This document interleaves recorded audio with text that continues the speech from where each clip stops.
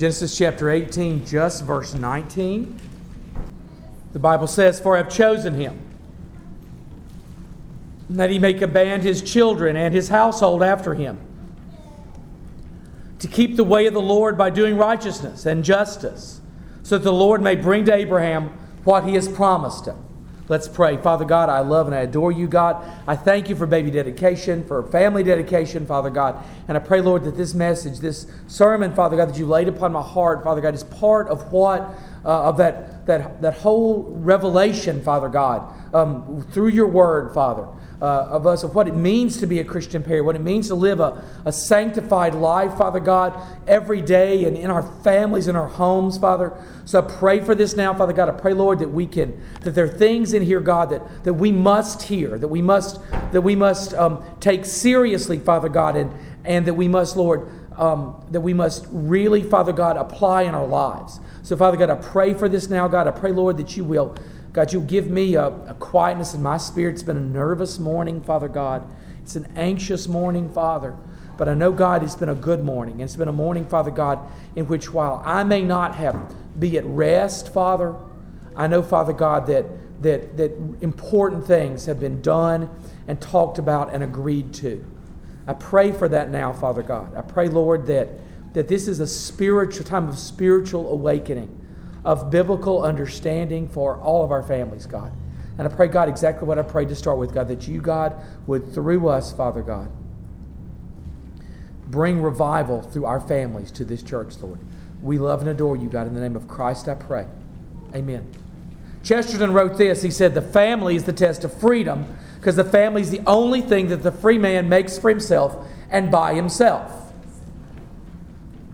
Our freedom in Christ, measured by the content of our families, by what our families are become, by the raising of children and the building of homes, not houses, homes. Our focal passage is both global in its impact and is really personal. It's extremely personal. It's about the worldwide dissemination of the gospel for every heart and ear to hear and respond to. There's no doubt about that. But it's also about you and I. It's about fatherhood and motherhood. It's about what these parents have vowed today and grandparents in this church has vowed to today. And it's so much more. Words are a command given to and about Abraham from God as the founder of a nation that he was, and many nations which would follow Christ as both Israel and ultimately the church, the nation and the church being born through Abraham. Paul aptly defines it this way. In Galatians 3:7 he says, "Know then that it is those of faith who are the sons of Abraham."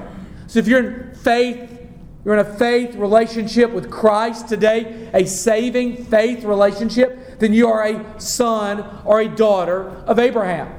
You can rightly claim him as much as anyone else. Rightly claim him as Father Abraham. So this story is your story. This story is your lineage and your inheritance. Its final fulfillment hinges on the worldwide dissemination of the truth of the gospel, and also on the steady and powerful teaching of the gospel to each and every child and each and every subsequent generation. It is both preached and evangelized, missionalized around the globe, and it is also handed down father to son and to every generation after that. To fulfill this commission of Christ for the family, we must be diligent, inspired, and faithful. Diligent every day. Inspired, it's not dead, this is living, this is joyous. When we do it, we enjoy imparting the gospel to our children. And it's got to be faithful. It's not hit and miss. It's not when we feel like it, when we can make time. We schedule our time around this. Other things don't take precedent. We have grown up in generations who lived for the job. Whatever the boss said, we did. And we neglected important things. We neglected the raising of children because the boss wanted us to do something different. We're going to have to answer for that. These are charges. Moses writes in Deuteronomy 11:19, he says, you shall teach them to your children. I make that point every time. The word shall is a legal term. If it says you shall pay so and so much money to the government, guess how much you pay? To the dime. And you don't negotiate. They want their money. If the Bible says you shall do something, guess what we're supposed to do? That. We shall teach them to your children. Talking of them when you are sitting in your house, and when you're walking by the way, and when you lie down, and when you rise. Our obsession in the home is with giving the gospel to our children. That's our obsession. The overarching reason for the institution of the family is the care and protection of children through the gospel message. We will do everything in the world to protect them and provide for them financially. But the kind of protection that they cannot get anywhere else is from the gospel. It's from the gospel. For the continuing proclamation of biblical truth around the globe. We do this so we can raise up different kinds of children who are not fearful of the world, but will go forth armed with the gospel, ready to keep the commandments of God. We're not doing this so we can raise people locked into job and home in the same way we are held prisoners by those things. The gospel is supposed to set people free and not put them in bondage. But so many of us in this room have to admit we have been bound to things that did not matter, and yet but now we're being called to make our children free indeed. To not worry about those things. To not care about the matters of this world, but just about the truth of the gospel. Solomon says this in Proverbs 22:6, very familiar. Train up a child in the way he should go. Even when he is old, he will not depart from it. What's in question is the quality, the content and the quality of the training. What have we trained them to do? What have we taught our kids is important? And what are we teaching them right now that is important? It continues. If that training is real, it's going to continue through the fulfillment of one of the most powerful single verses in the entire Bible, Mark 16:15. Go into all the world and proclaim the gospel to the whole creation. What are Christians to do? Go into the entire world and proclaim the gospel. There is no call to stay home. There's no call to avoid. There's no call to worry about your own. There's no call to say, well, there's plenty to do around here. Those are not biblical calls. The call is to the world. Always. Always to the world. We are to raise people so committed to the gospel that they will go anywhere for the truth. The family is the hub of the missional movement to win the lost everywhere they are found in every nation. Begins with the gospel. Everything about the church that succeeds begins with the gospel in the home. Everything about the church that succeeds begins with your family. If our families fail, our church fails by definition. Church cannot succeed while the family fails. But if the family succeeds, the church will always succeed. The church will always do what it's called to do. The call to parenting, missions, and evangelism is the same, and you cannot hope to fulfill one without the other. I can't be missional unless I make missional kids. I can't be evangelistic and make evangelistic kids. I can't be faithful to the gospel unless I'm making faithful to the gospel children. And let's just be blunt. We can raise kids who didn't waste part of their lives. Part of us, a significant portion of us in this room right here, wasted tons of our life, didn't we? We threw it away on ourselves, on what we wanted to do, on our passions and our angers and our bitterness and our temptations and everything. And we've had a chance to raise kids that don't do that. They don't struggle in that way. Christian homes are gospel-driven, evangelism-minded, because they're taught with and sealed by the words of the Bible. If the words of the Bible resonate in your home, there's only one way it can turn out. If the words of the Bible are being preached and spoken and lived and taught in your home, there's only one kind of child you can make. The scriptural message is lived out with patience and discipline. You're not perfect and your children aren't perfect. I'm not perfect and my children aren't perfect.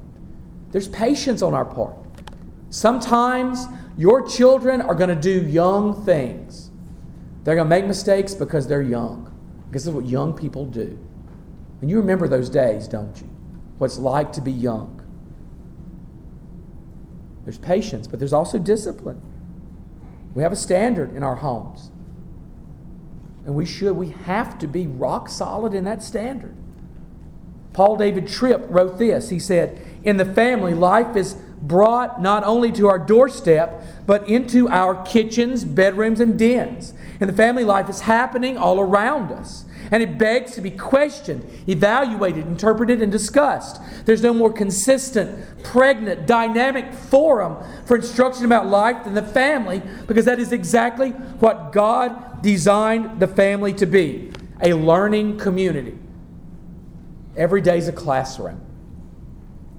Every meal, every movie, every family project, they're classrooms where we teach our children to be radically different people. Radically different. Christian homes do not exist without difficulties, but despite and because of difficulties. That has been the thing that's brought me the most sorrow in leading churches, has been when difficulties strike what I thought were Christian families and it tears them apart.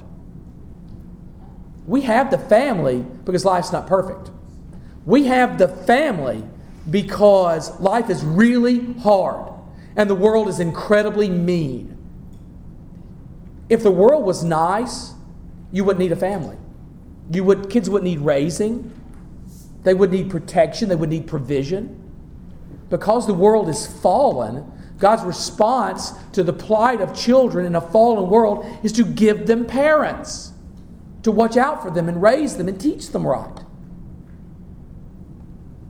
So why is it that difficulties tear families apart? I don't know. I don't know, but they can't. As we raise our children in the world as they and we are victims of its problems, and that's right, as you raise them up, there are going to be times when they're victims, aren't they? When the world seems to be attacking your child, and it's going to make you furious in ways that people who don't have them don't understand. It's going to make you furious. They're also going to be tempted by its wares. They're going to be temptations. As much as you were tempted, your kids are tempted. As much as that baby seems precious and innocent, let me tell you, they are not.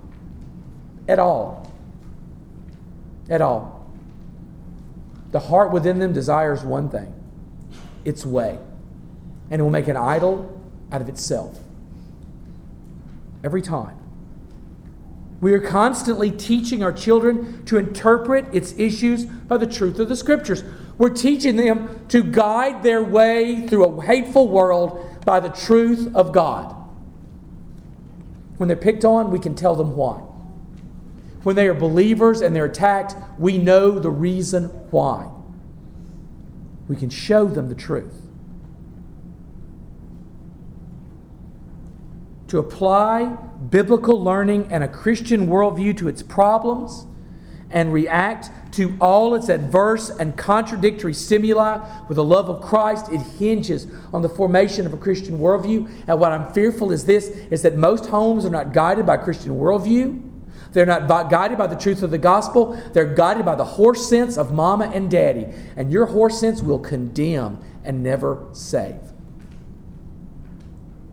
To be guided by a Christian worldview means to take your life and your mind and submit everything you think and you feel to biblical truth. If the Bible denies it, it is not true. If the Bible promotes it, make it a part of your life. You got too many people running around, well, yeah, I'm a Christian, but I don't believe this. If the Bible teaches it and you don't believe it, you're not a Christian. Christian means to see the world God's way, to submit to God's truth. And there are far too many husbands and far too many wives, far too many mothers and fathers making it up as they go when God gave us the standard. And the standard is the Bible. You know, our whole goal in this continuing effort is to bring this definition of I'm going to give you a biblical maturity to our children as young as possible. I mean, realistically, we get really excited all the time over our babies as we see them grow. But the reality that everybody who's gotten of age can tell you is this, is that they are going to grow more. And don't get excited at 8 or 9. We want to be excited at 19. It's not about being excited at 8 or 9. It's about being pleased with what God's doing at 20. Because you can be praising the Lord at 8 or 9 over a sweet prayer and mourning at 20. And absolutely in mourning at 20. So we're looking for this biblical maturity. Peter defines it best, and I'm going to kind of sum it up for you. In 1 Peter 3:15, he says, "But in your hearts, honor Christ the Lord as holy, always prepared to make a defense to anyone who asks you for a reason for the hope that is in you, yet do it with gentleness and respect." Now, this is how I believe this applies. We can define maturity as consistent, Christ-honoring living. First off, I would ask you, parents, are you biblically mature by way of, are you consistently Christ-honoring in the way you live? If you and I, me too, are not Christ-honoring consistently in the way we live, we are not mature. First aspect of it, consistently Christ-honoring in our living. Deliberate mental preparation for sharing the gospel. If you and I are not deliberately preparing and therefore sharing the gospel, then we are not biblically mature. Biblically mature people share their faith. If we aren't doing it, we aren't mature. So there's a standard we've got to live up to. We can do this. But what else?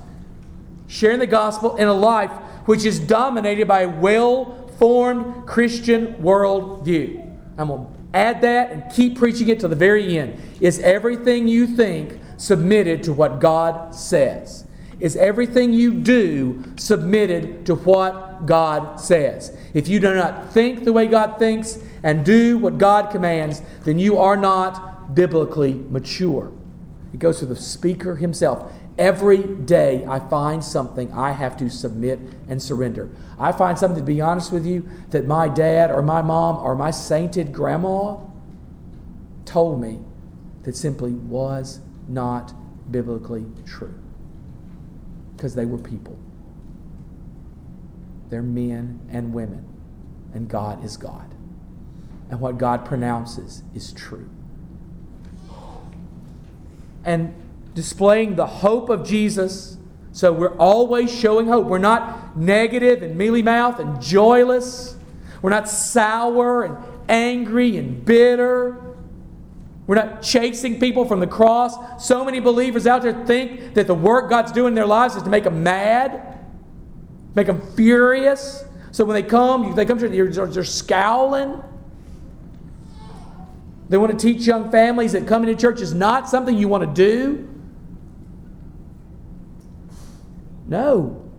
We're displaying hope. Hope on display in God's people. They meet you, they see the hope of Jesus. He saved a sinner like you. He can save them too. Hope.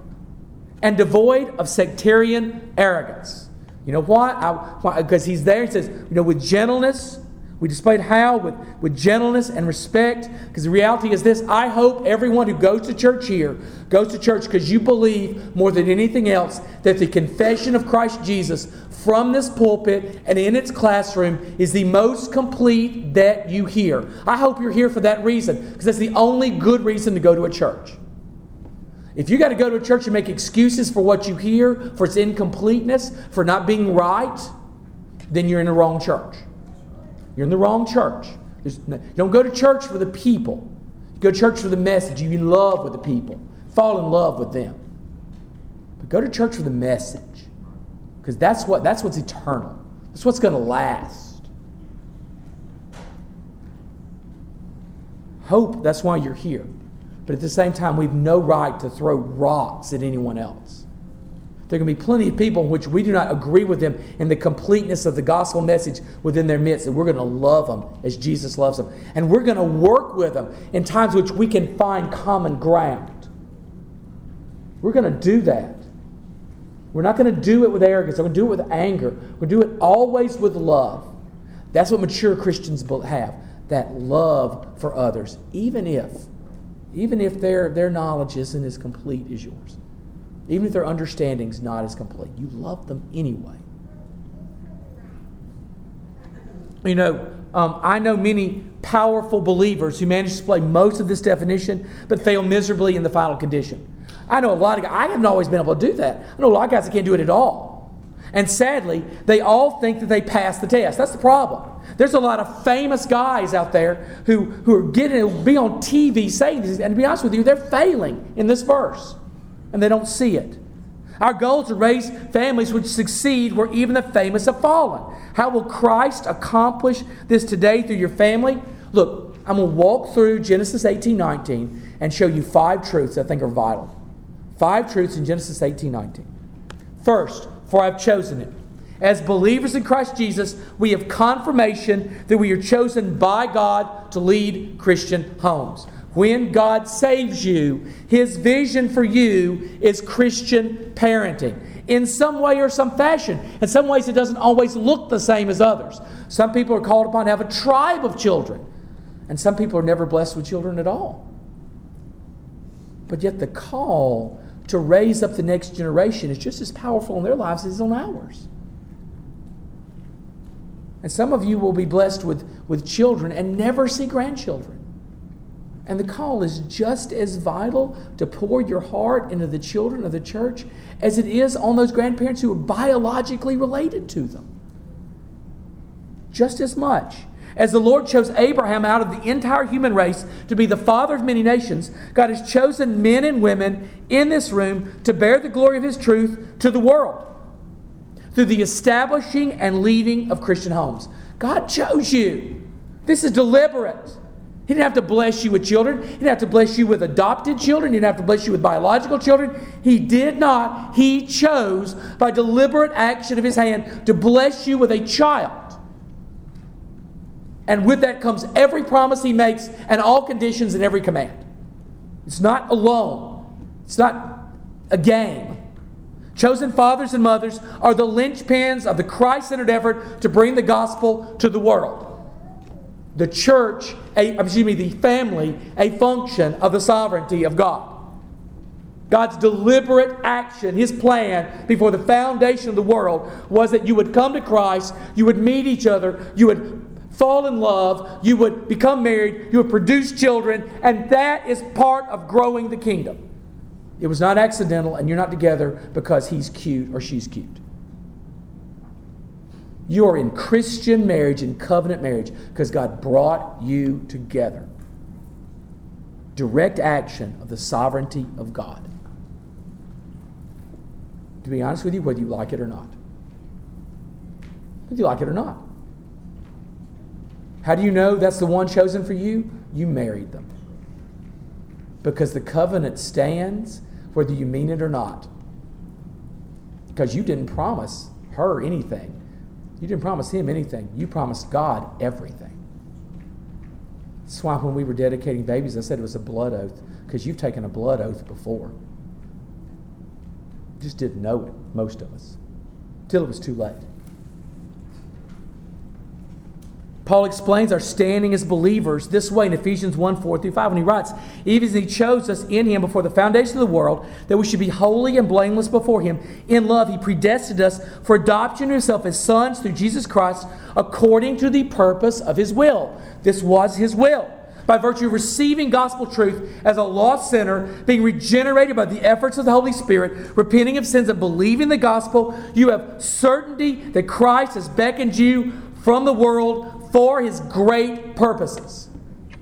This truth must not be limited to the church as it is defined in Scripture, born again and baptized in truth.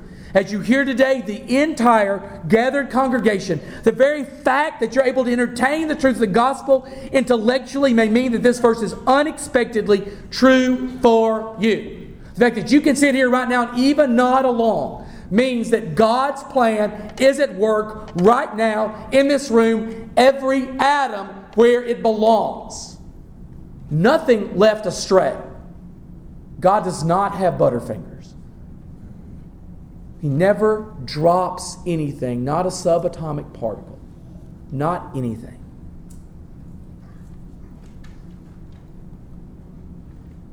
This may mean that Christ is convicting you of sins and calling to you, offering eternal life right now.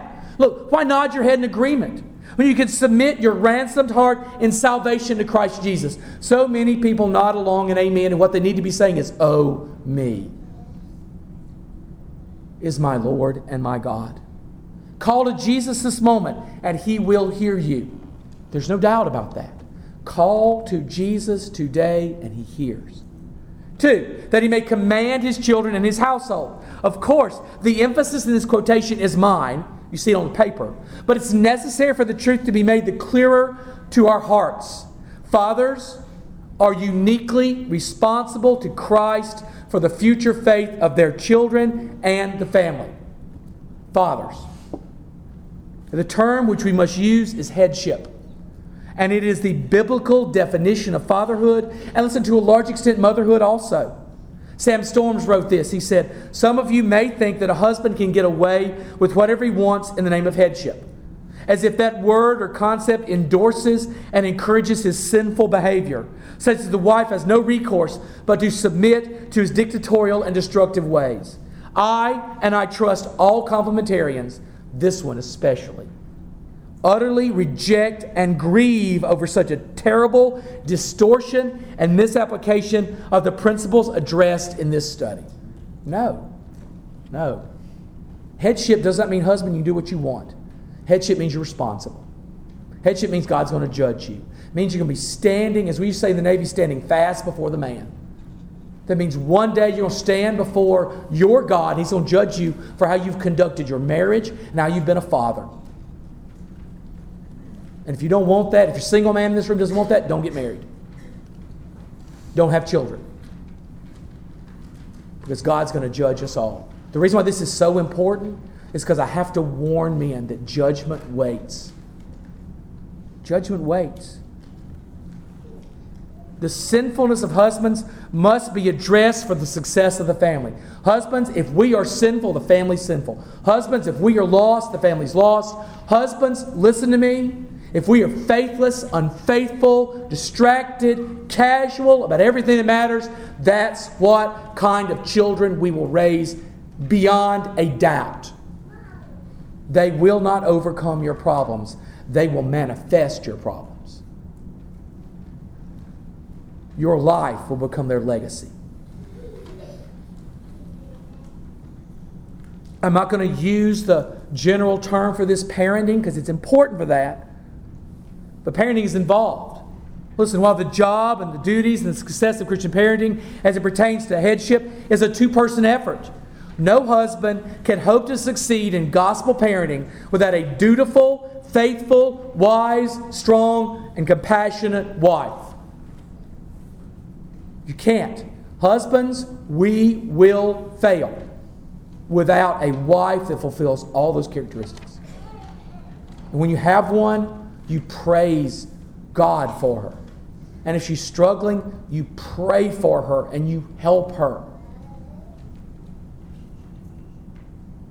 The ultimate responsibility for the home is that of the father.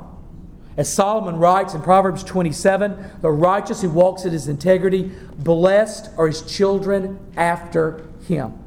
As fathers, do we walk in personal integrity? As mothers also, is our life defined by an unwavering commitment to the Word of God? Is that your definition? If they bury you today, will they say, my dad believed the Bible?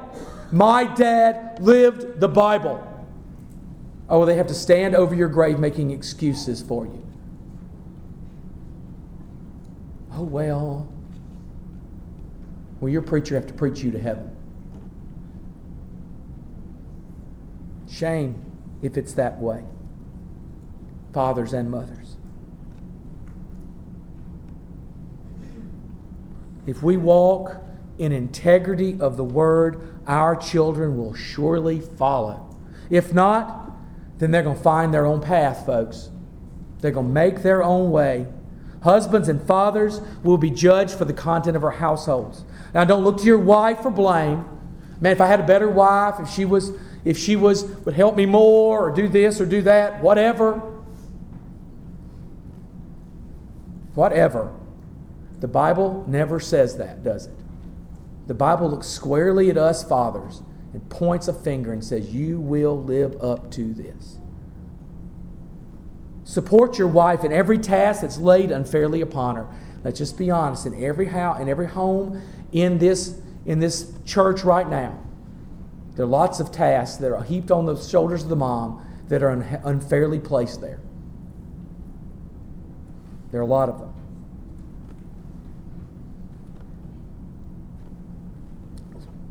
Love her as Christ loves the church. Guide her when she's no clue what to do. Moms, you often have no clue what to do, right? You are often helpless and hopeless, aren't you? Husbands can help. Husbands can be calming influences, can't they, when they want to be? Husbands can talk you down off the ledge, can't they, when they want to? There's a reason why God blessed you with them.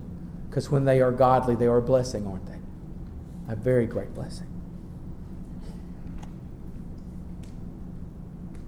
In other words, be a husband and father in the loving image of Jesus.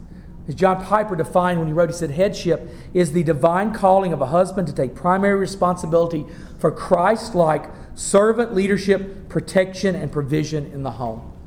None of that sounds dictatorial. None of that sounds like you get your way in everything. It sounds like you're a leader. The leader does what's best for the family. He doesn't always get his way.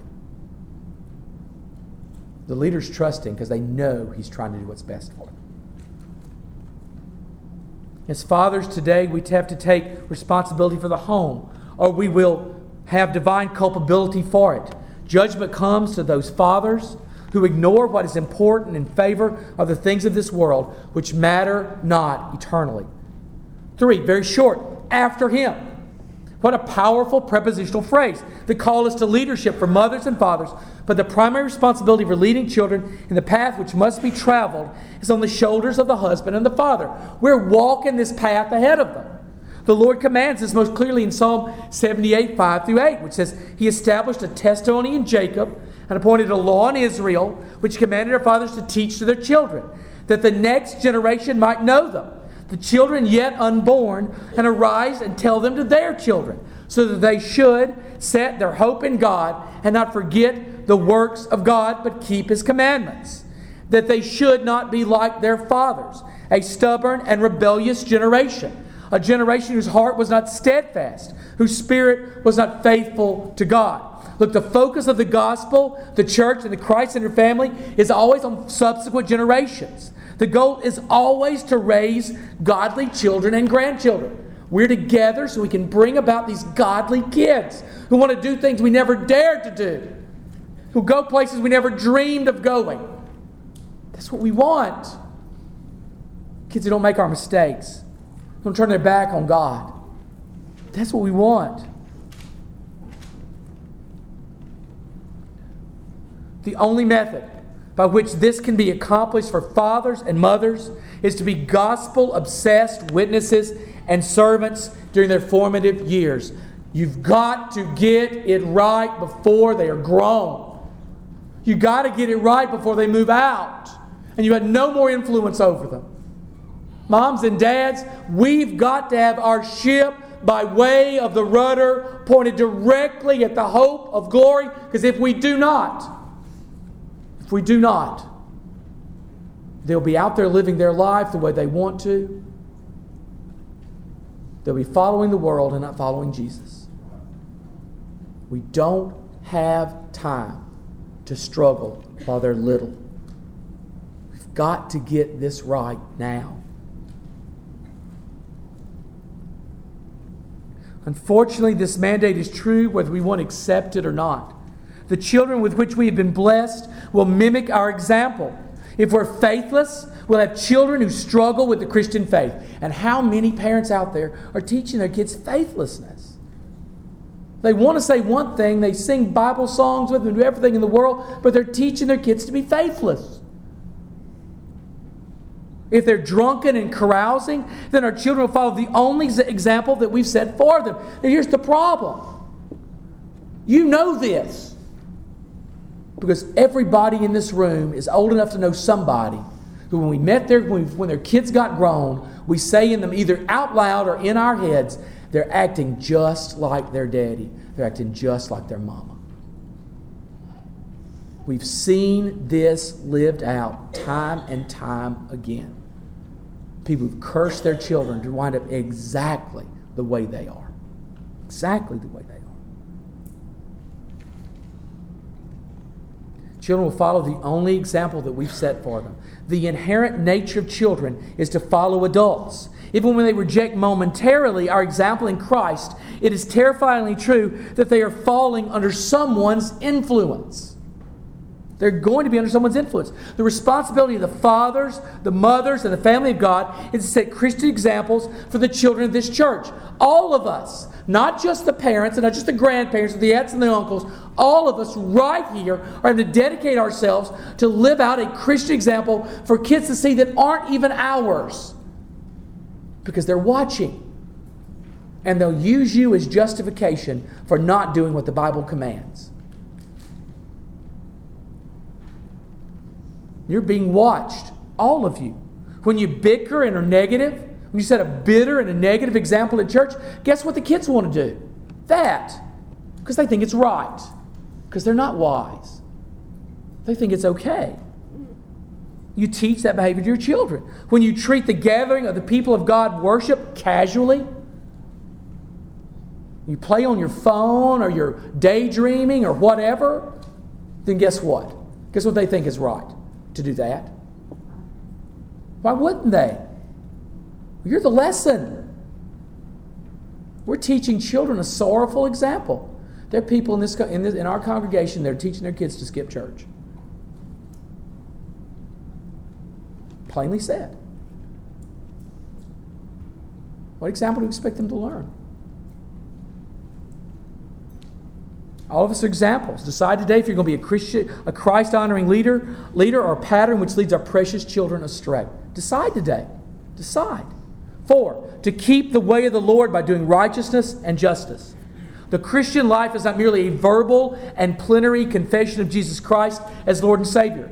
Absolutely, it is what we say and what we believe that echoes into eternity, but our actions must speak as loudly as our words in declaration of the glory of God. If your words say one thing and your deeds say another, then that is hypocritical. This is the very definition of hypocrisy. We are those who are called by Christ to adhere to His principles and keep His word, as James stated in James 1:22, which says, "But be doers of the word and not hearers only, deceiving yourselves." As people, we can intellectually embrace all sorts of doctrines, stances, convictions, and movements, but it is the true Christian believers who have submitted hearts and minds and works to Christ Jesus. If you're real, your works show it. As born-again men and women, We do not change our behavior to try and curry favor with Christ Jesus as a method of earning our salvation. To the contrary, as called, chosen, regenerate Christians, our behavior is changed because we've received new hearts and new spirits. The writer of Hebrews, among virtually every New Testament author, espouses this idea when he writes in Hebrews 13:16, "Do not neglect to do good and to share what you have, for such sacrifices are pleasing to God." The inclusion of good works in your life, in the life of the new believer, is a function of the intentional efforts of heart and mind, bolstered by the teaching of the Word of the Bible, and made possible by the action of God in making a person born again. Born again produces that. Produces that. As fathers and mothers, it's our job to lead the entire household, the tribe with which we've been blessed, created miraculously from two distinct bloodlines, to faithful obedience to Christ in everyday actions. Your life, mom and dad, teaches obedience to your children, or teaches disobedience. 5, finally, so that the Lord may bring to Abraham what he has promised. As children of Abraham, the true and living church of Christ Jesus, we are inheritors of promise in provision, nation, family, and an everlasting life. Our raising of our children and families reflects our salvation. Do you hear that? How you raise your kids reflects your salvation. Our biblical beliefs and convictions, and the ending destination of our souls.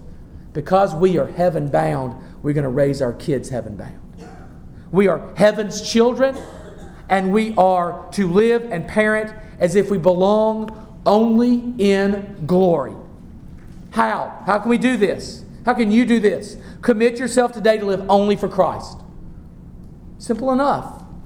If you're in this room today, you're responsible for children or family, you want to be an influence, commit yourself today to live only for Jesus. Stop living for yourself. Stop living for everything that you've convinced yourself is important, but you know is not. If you never believed on Jesus for the forgiveness of your sins, then surrender, submit, repent, and believe before it's too late. If you are lost today, and God is stirring your heart, awakening your heart today on this topic, then surrender today in salvation. If you admit that your love for your children has not led to raising them in a Christian way, then repent of that. There are going to be moms and dads in this room who have to repent of the very love they've had for their kids because it was the wrong love. They loved them the way the world loves them. Lost men and women could do what they did. And they need to repent of their love and seek Christ-centered love for their children. Commit yourself to raising Christ-adoring children today. Do it, please, before it's too late.